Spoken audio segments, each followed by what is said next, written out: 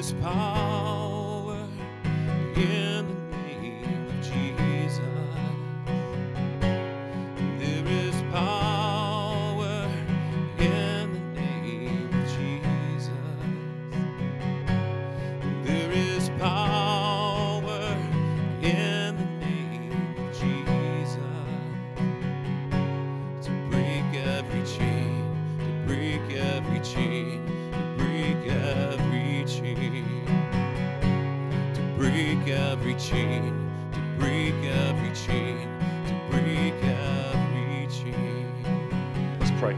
Father God in heaven, thank you for your word, Lord. As we dive into it now to see what you would have to say to us, give us a biblical worldview. Give us a Jesus view of how we should see civil litigation, and especially within the church. In Jesus' name I pray. Amen. Amen. Okay, let's lay some groundwork first. We are talking this morning about civil litigation. Okay? We are called to obey the laws of the land. And Romans chapter 13 says, if you break the law, what is it? What do y'all call it, Jim? You're going into the what? The hooskow. You break the law, you go into the hooskow. This is not talking about breaking the law. You break the law, you're going to pay the price. This is talking about civil litigation within the body of Christ. All right, so let's take a look at it. Chapter 6, verse 1. Does any of you, when he has a case against his neighbor, dare to go to law before the unrighteous and not before the saints? All right, context. The first century, the Jews, let's talk about two categories, the Jews and the Greeks. The Jews were prohibited from taking matters to the Gentile courts. They had to Rome allowed them to take their cases to the synagogue. They were allowed to settle their disputes within. There was only one thing that they were not allowed to do. They were not allowed to institute the death penalty. And that's why we see they took Jesus to the Romans, because they wanted him killed. But all other matters, they would let the Jewish people handle their own disputes. In the Greek world, it was arbitration.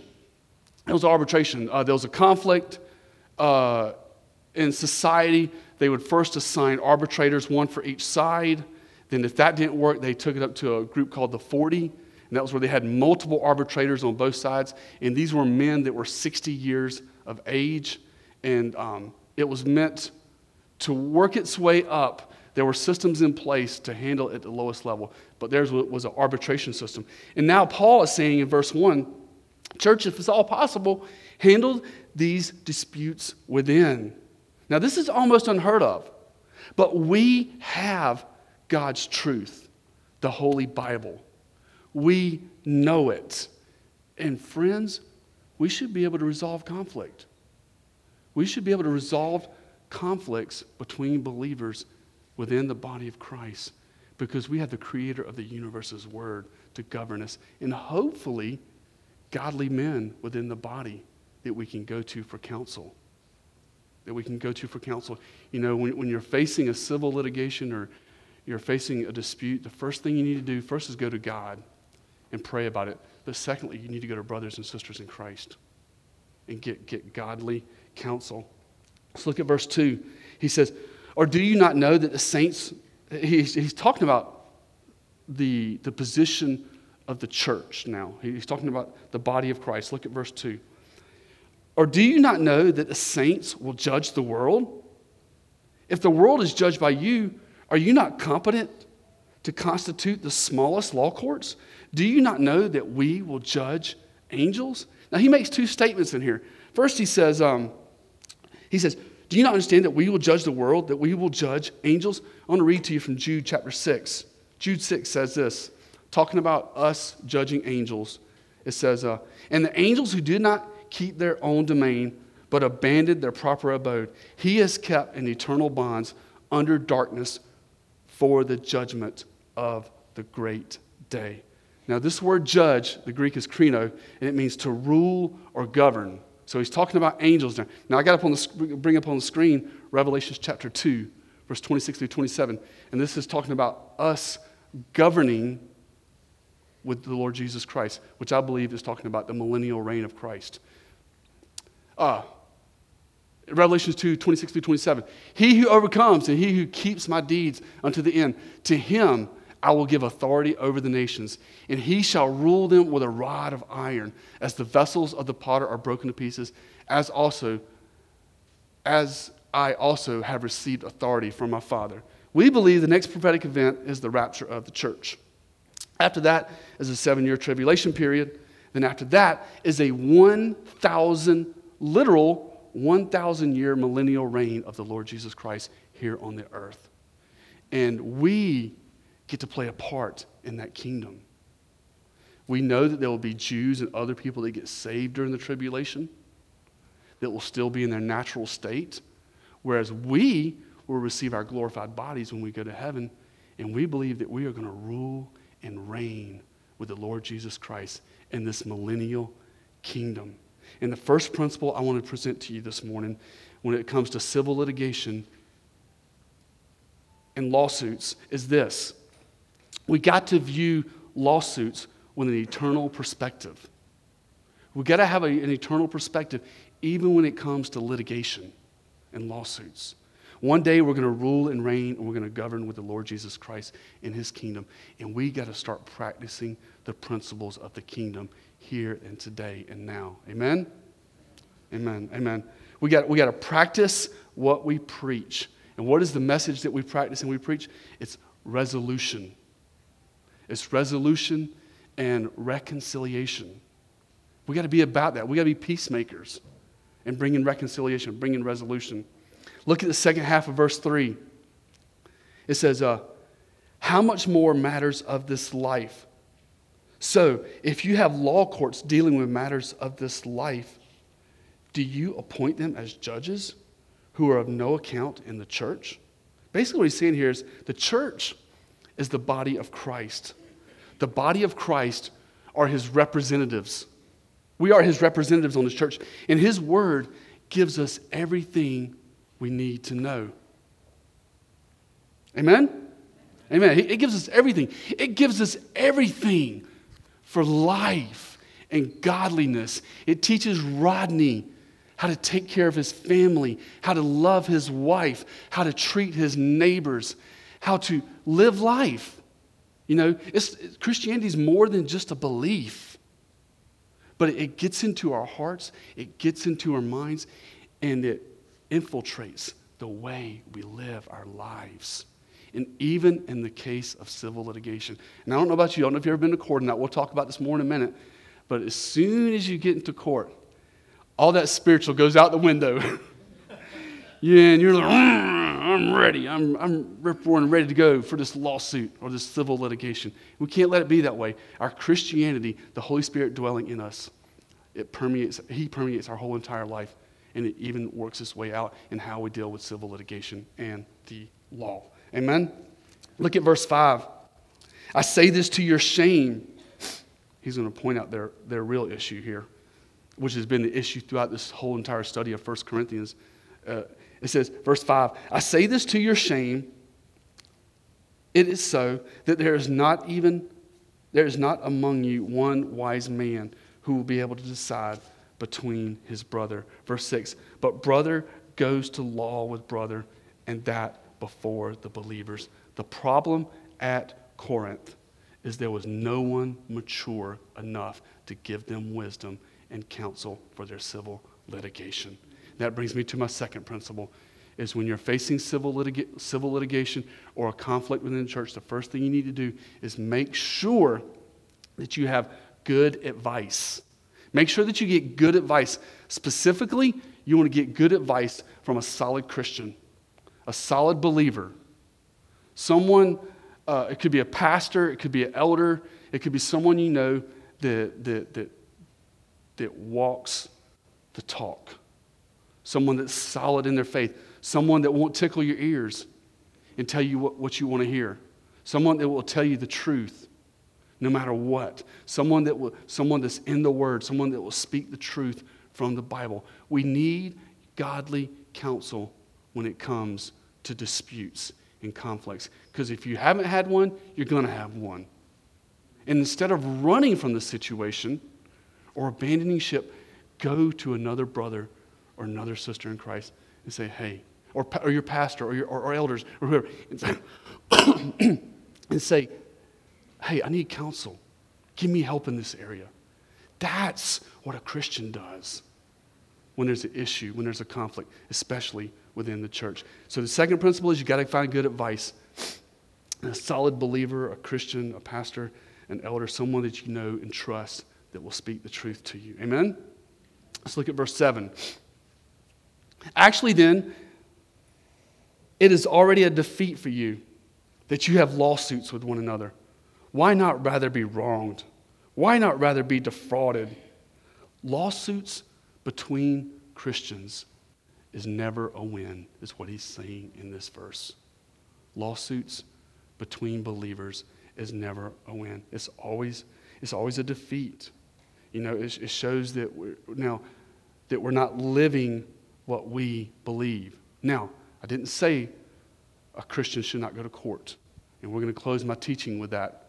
On what do you have to do if court is inevitable? Because there's certain situations in life, and I'll talk about them in a minute, where you ain't got no choice. It's a matter of law, and you have to go.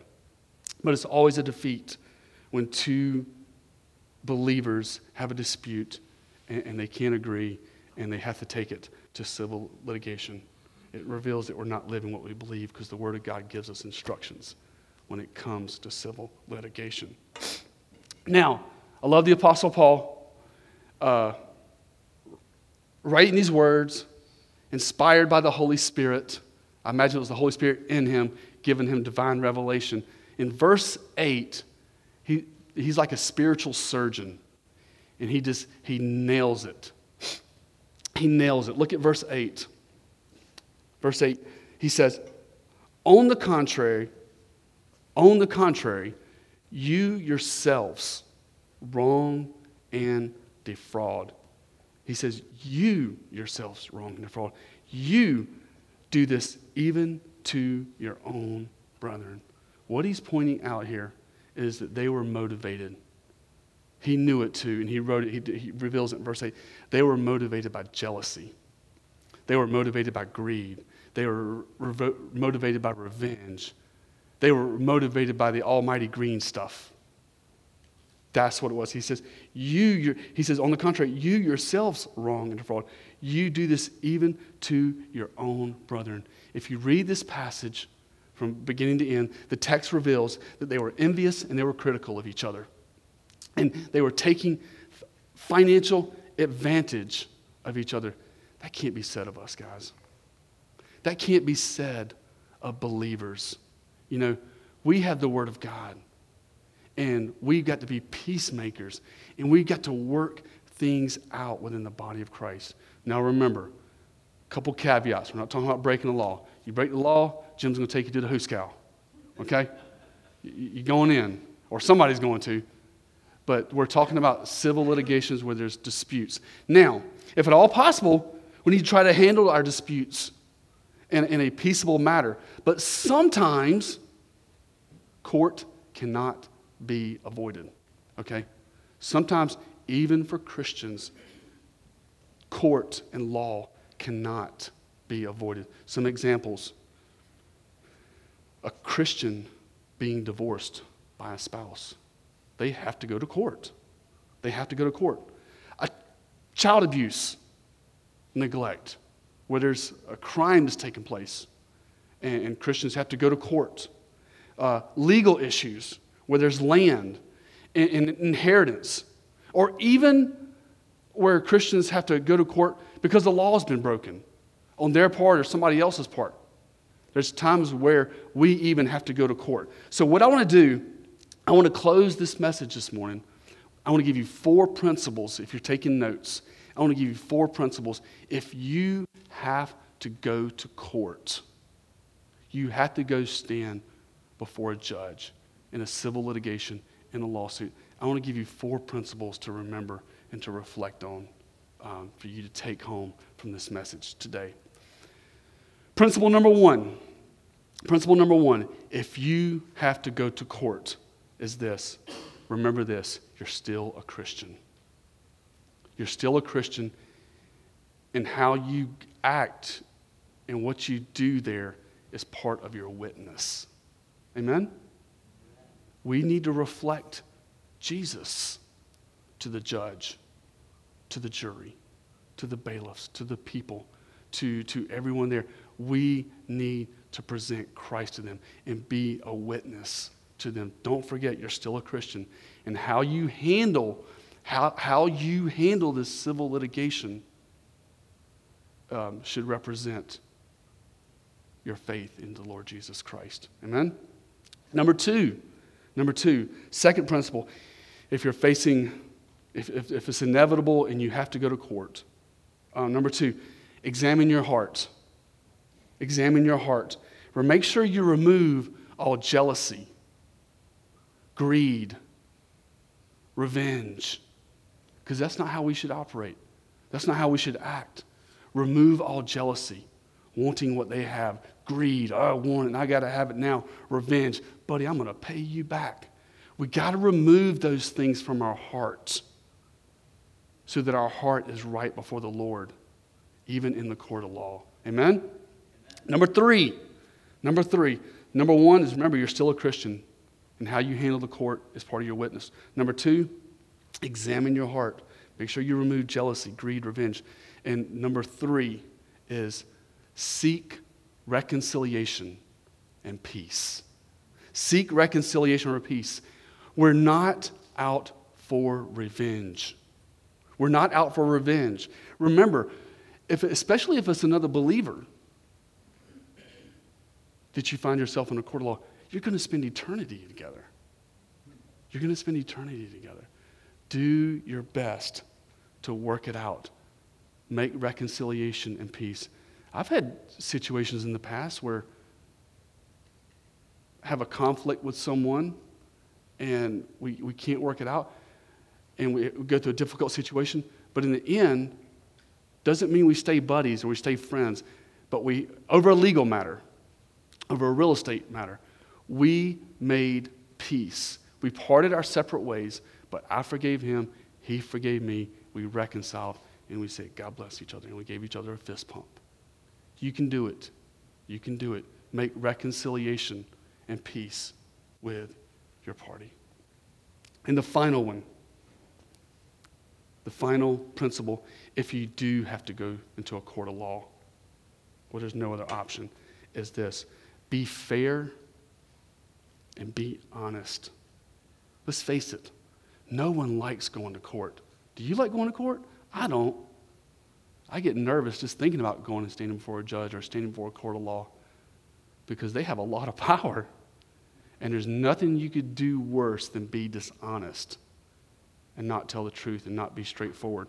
I'm sure Jim could give us hundreds of stories of courtroom situations. Be fair and be honest. Because if they know you're a Christian, that's what they're expecting. That's what they're expecting.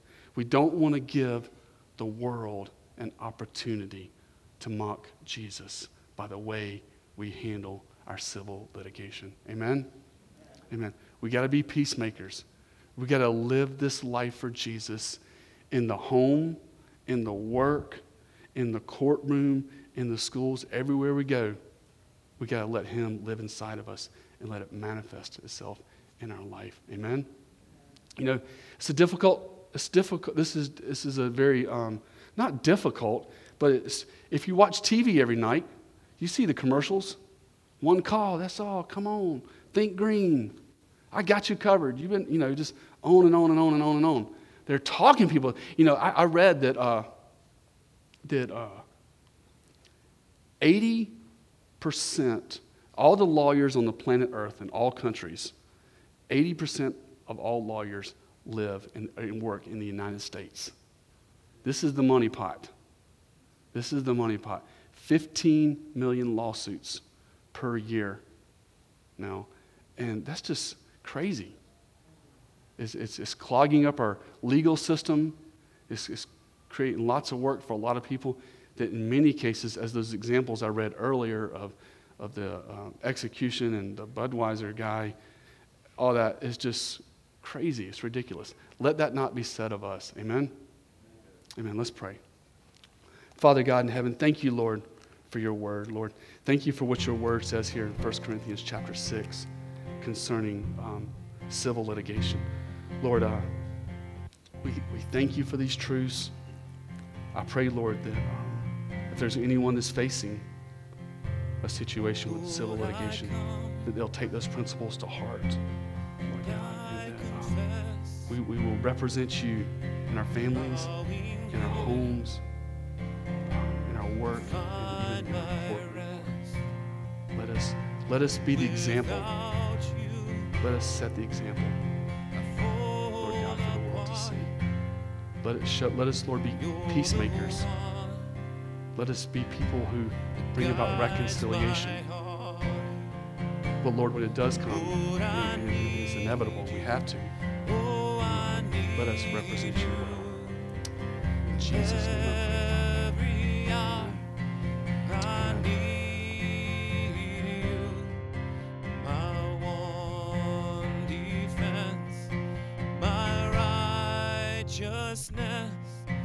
Oh God, oh how I need you.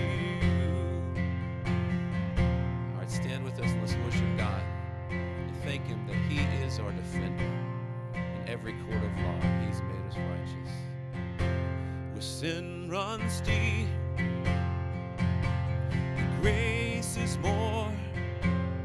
Where grace is found,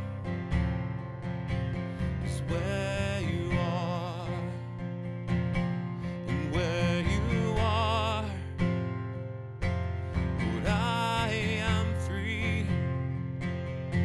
Holiness is Christ in me. Yes, where you are, Lord, I am free.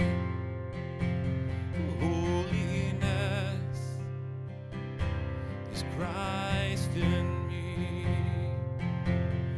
Lord, I need you. Oh, I need you.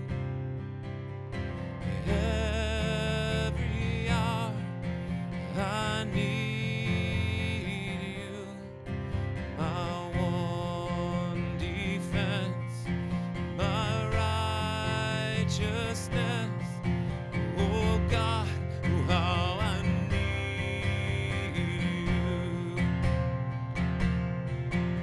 So teach my song to rise to you. When temptation comes my way, when I cannot stand, I'll fall on you. Jesus, you're my hope and stay. And when I cannot stand, I'll fall on you. Jesus, you're my hope and stay. Lord, I need you. Oh, I need you. Every hour I need you. My one defense, my righteousness. Oh God, how I need you. My one defense, you're my righteousness, my God.